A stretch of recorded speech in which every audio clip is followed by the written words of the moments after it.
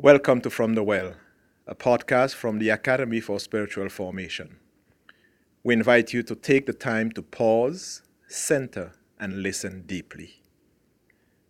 The content you will hear contains excerpts from faculty presentations recorded at Academy for Spiritual Formation events. The Academy is an international program ministry of the Upper Room that provides courses of retreat and study steeped in the rhythms and practices of contemplative life. For more information, please visit our website at academy.upperroom.org. We hope you enjoy. Hi there, I'm Kristen Vincent, and happy Easter. Christ is risen. Alleluia. In our last episode, we talked about pilgrimage. Lloyd Allen helped us understand the importance of taking such journeys to deepen our faith and experience of God. We looked at how we could use Lent as an opportunity to take a pilgrimage, walking along with Christ as he made his way to Jerusalem and the cross. Did you do that? Were you able to journey with Jesus through Lent? Did you see him in his last days of his ministry? Did you see the ways in which he tried to prepare his disciples for what was to come? Did you see Jesus seated at the table with them for the Last Supper?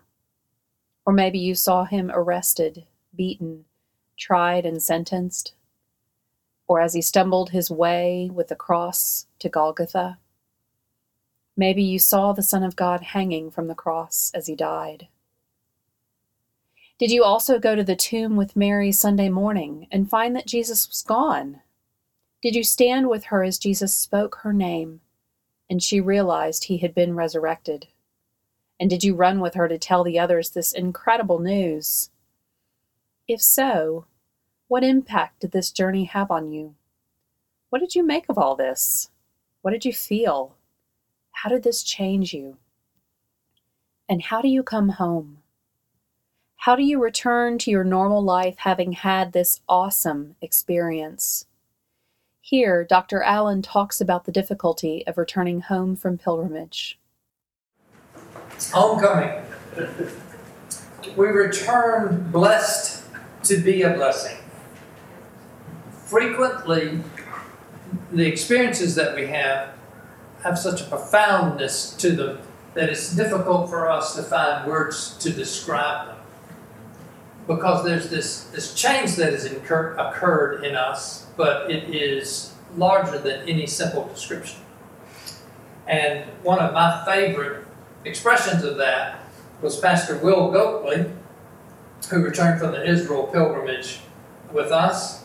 And he emailed us the second week he was back. He emailed, "Today my church family," as a pastor, "today my church family saw me for the first time since I've been back in the States. I have finished answering today for the 100th time. How was your trip?" When I gave the same answer to everybody, "It was wonderful," that didn't seem to satisfy them, and I know it didn't satisfy me. Will some of y'all please tell me how to explain what we've been through? And of course the answer is you can't quite. So it may not be through saying, there may be something that happens to you during this week, some change that has occurred, some new way of looking at the world and at faith that will be hard to explain. But if you bring the boon, the treasure back with you, you will be the treasure. You will be the explanation. Transformation deep in the heart, at the center of the pilgrim, is bodily, psychically, spiritually, perhaps inexpressible, but we hope irrepressible, because the seer is changed. You don't just tell what you saw, but you have become something different. We have come out of Lent into Easter. Christ is risen. The world as we have known it is completely different. We have encountered, bodily, the Son of God, seen his deep love for us, watched as he sacrificed himself for our sins, and been offered the gift of eternal life. There is no going back. And there is no way we can come out of that the same as we were. As Dr. Allen shares, We have been transfigured. We don't return as we were, but we are transformed. I put the word transfigured, for here's Christ transfigured. And my understanding is that transfiguration is very important in Eastern Orthodox faith, and that transfiguration is a very important scene of Scripture in that faith. And that at least one commentary that I have read on it says Jesus is normal at transfiguration. That it is normal for the light of God, from the image of God, to shine out from us. That's the normal life. So we are seeking to let the light shine. Many of you in American and perhaps in others, I don't know how far the song goes, this little light of mine, I'm going to let it shine. This little light of mine, I'm going to let it shine. Going to let it shine, let it shine, let it shine. Let the light shine. I'll close with this poem by Faye Slim. It's called Coming Home. She writes, home is within the self. All voyage brings us there. To be aware of welcome, we would have been sharing our love. Now, departing from distant shores, we find new ways toward the start for home. Loath to leave behind adventure, yet singing of eternity, we find balance which joy in self brings. Homecoming then feels just fine. Homecoming is just fine, because we return from our pilgrimage bearing gifts. These gifts are within us. They are the good news of Jesus Christ and the difference His love has made in our lives. They are the hope of new life and transformation available to all. But how do we maintain the power and presence of these gifts? How do we ensure that we continue to live as ones who have been transformed by God's love? Sure, we return from our journey with the high that comes from mountaintop experiences. But over time, as we step back into the busyness of our everyday lives, we may begin to forget what happened. The newness of the experience wears off, and we lose sight of those gifts. We may even forget we received them. The answer, I think, lies in spiritual practices. Spiritual practices are those things we can do to maintain our awareness of God. They help us stay connected with God so that we are continually reminded of God's presence with us and love for us. They point us to the truth of Jesus Christ and His ministry here on earth. They reveal the everyday power and presence of the Holy Spirit in our lives. Spiritual practices help us pay attention and maintain the power of our pilgrimage. They include things like prayer, journaling, fasting, worship, spending time with other Christians, meeting with a spiritual director, reading scripture, and even walks through the forest. They are anything that opens our awareness to God. Jane Vennard talks about the importance of spiritual practices in our lives as Christians. She also says there are ways we should be careful to make sure our practices are adding to, rather than detracting from, our spiritual lives. The impact of steady engagement with spiritual practices gives a rhythm to one's life. Now, when we talk about steady engagement with spiritual practices, we can get kind of like, all right, have I done this week? Have I done this quarter? Have I done these things? But I think it means more the rhythm that we have if we keep our eyes, our ears, and our hearts open. And the Buddhist writer says that practices are designed to catch our days so we can live more mindfully. So there's a wide range of ways we can define spiritual practice.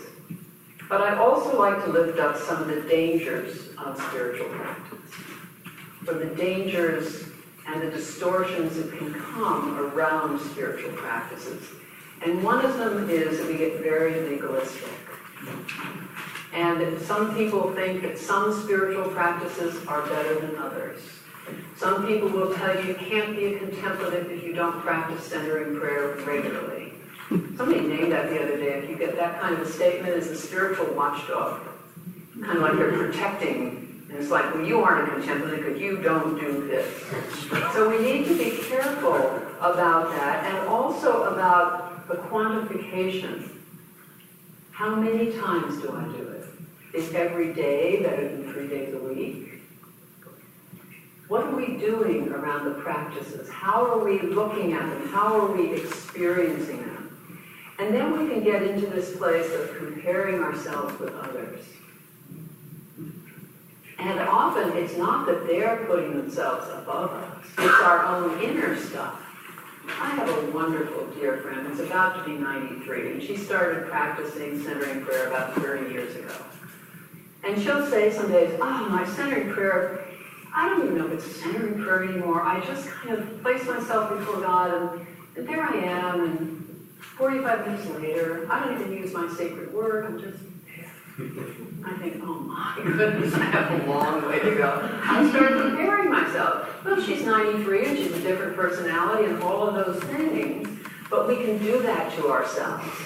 That we ought to be able to do it like somebody else does it, or we ought to be able to measure up. And if you get any spiritual teacher that says they know what's best for your spiritual life, there's that outer authority we were talking about. We know what feeds us. And we need to be careful and to honor that. The other thing that can also happen is that we can move into a sense of accomplishment and spirit and superiority, and often a little bit of arrogance. Oh yes, I've been to 3 of Richard Rohr's retreats. Whatever it is that we measure, we can get into that. And maybe we don't get into it, but we can watch other people get into it. And if we see other people doing it, chances are we're doing it too, and just haven't noticed it. There's a term called spiritual materialism, which is something we need to avoid. It's just like materialism. We gather things to gather them. That we've been to this ashram, and we've been to that teacher, and we've been to that conference, and we've practiced this, and we did this, and we've done all those things. Look at all the things I've done. When in the 70s, when I was early in exploring this, we had a term that we called about people who were awareness junkies. People who went to one more place, to one more practice for more awareness, and their life was still a mess. They were awareness and awareness and awareness, but none of it was coming out into the world. And so we need to be careful about that and to ask ourselves when we sign up for one more conference, whether that's really what we need to do, or is that just gathering more stuff. The other place that we can get off in spiritual practices is when we practice for ourselves rather than for God. It's kind of egoistic spirituality. I practice to become more holy. I practice to become more compassionate. I practice to be more loving. And as I talk about it in the book, those are the fruits of practice. They're not the goals of practice.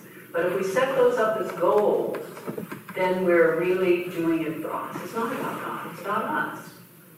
And so our willingness to serve God through practice, because that's really what we're doing. Through our practice, we make ourselves more available to serve God. If we shift that around, we practice as a way to have God serve us. If I just do this, God will grant what I want. If God knows how much I love God, it's not about that. It's about serving God. Like anything in our lives, spiritual practices can develop into legalism or materialism or other things. But that doesn't have to be the case. If we stay focused on God and listen for God's voice in our lives, we will certainly find a happy medium, one where we find practices that feed us and connect us with God's love. Indeed, Reverend Vennard explains that the whole point of spiritual practices is to lead us to God's love. Behind discipleship and beyond disciplines is love. The great commandment to love with all our heart, soul, mind, and strength, love of God, of others, and ourselves. Spiritual practices open us to receive love and share love. They don't bring love, we're already loved. They allow us to sink in to the love that's around us and available. If we practice the disciplines to realize God's love for us, our love of God and others, we live as God would have us live. And then I think this is very important. Not so much about spiritual formation, but about love formation. The practices in prayer are about love formation. And if your practices are not bringing forth that fruit, you might ask yourself, that's the practice you need to be doing right now. It's very interesting in spiritual direction how many of my directees at different points in their life say that what they've been practicing serves them no longer and doesn't help God serve them. It's like, it's just dry, it's just hard work. I get up from my chair and I'm sorry I spent the time doing that. That's not a very loving response. And so there's that sense of how do we look at and value our spiritual practices as love formation. There's no way we can quantify that, but we know it. We know what practices make us loving. My younger stepson is a prime example of this. In a religious family, one of our values when I joined the family, and had been before, was to go to church together. I mean, how many religious families, that's a value. My older stepson loved church. My younger stepson hated church, and went through this thing every Sunday. Why do I have to go? I hate going. I don't want to go. Why do I have to go? And so, by the time we got to church, none of us were very loving. It was not a very happy situation. And when we got in there, he'd sit in the back, and he'd pull his baseball cap down. And he's really obnoxious at church. And so we decided that maybe we didn't, that this wasn't doing what we hoped would happen, which is become more loving and open and compassionate. So we told him that he could stay home.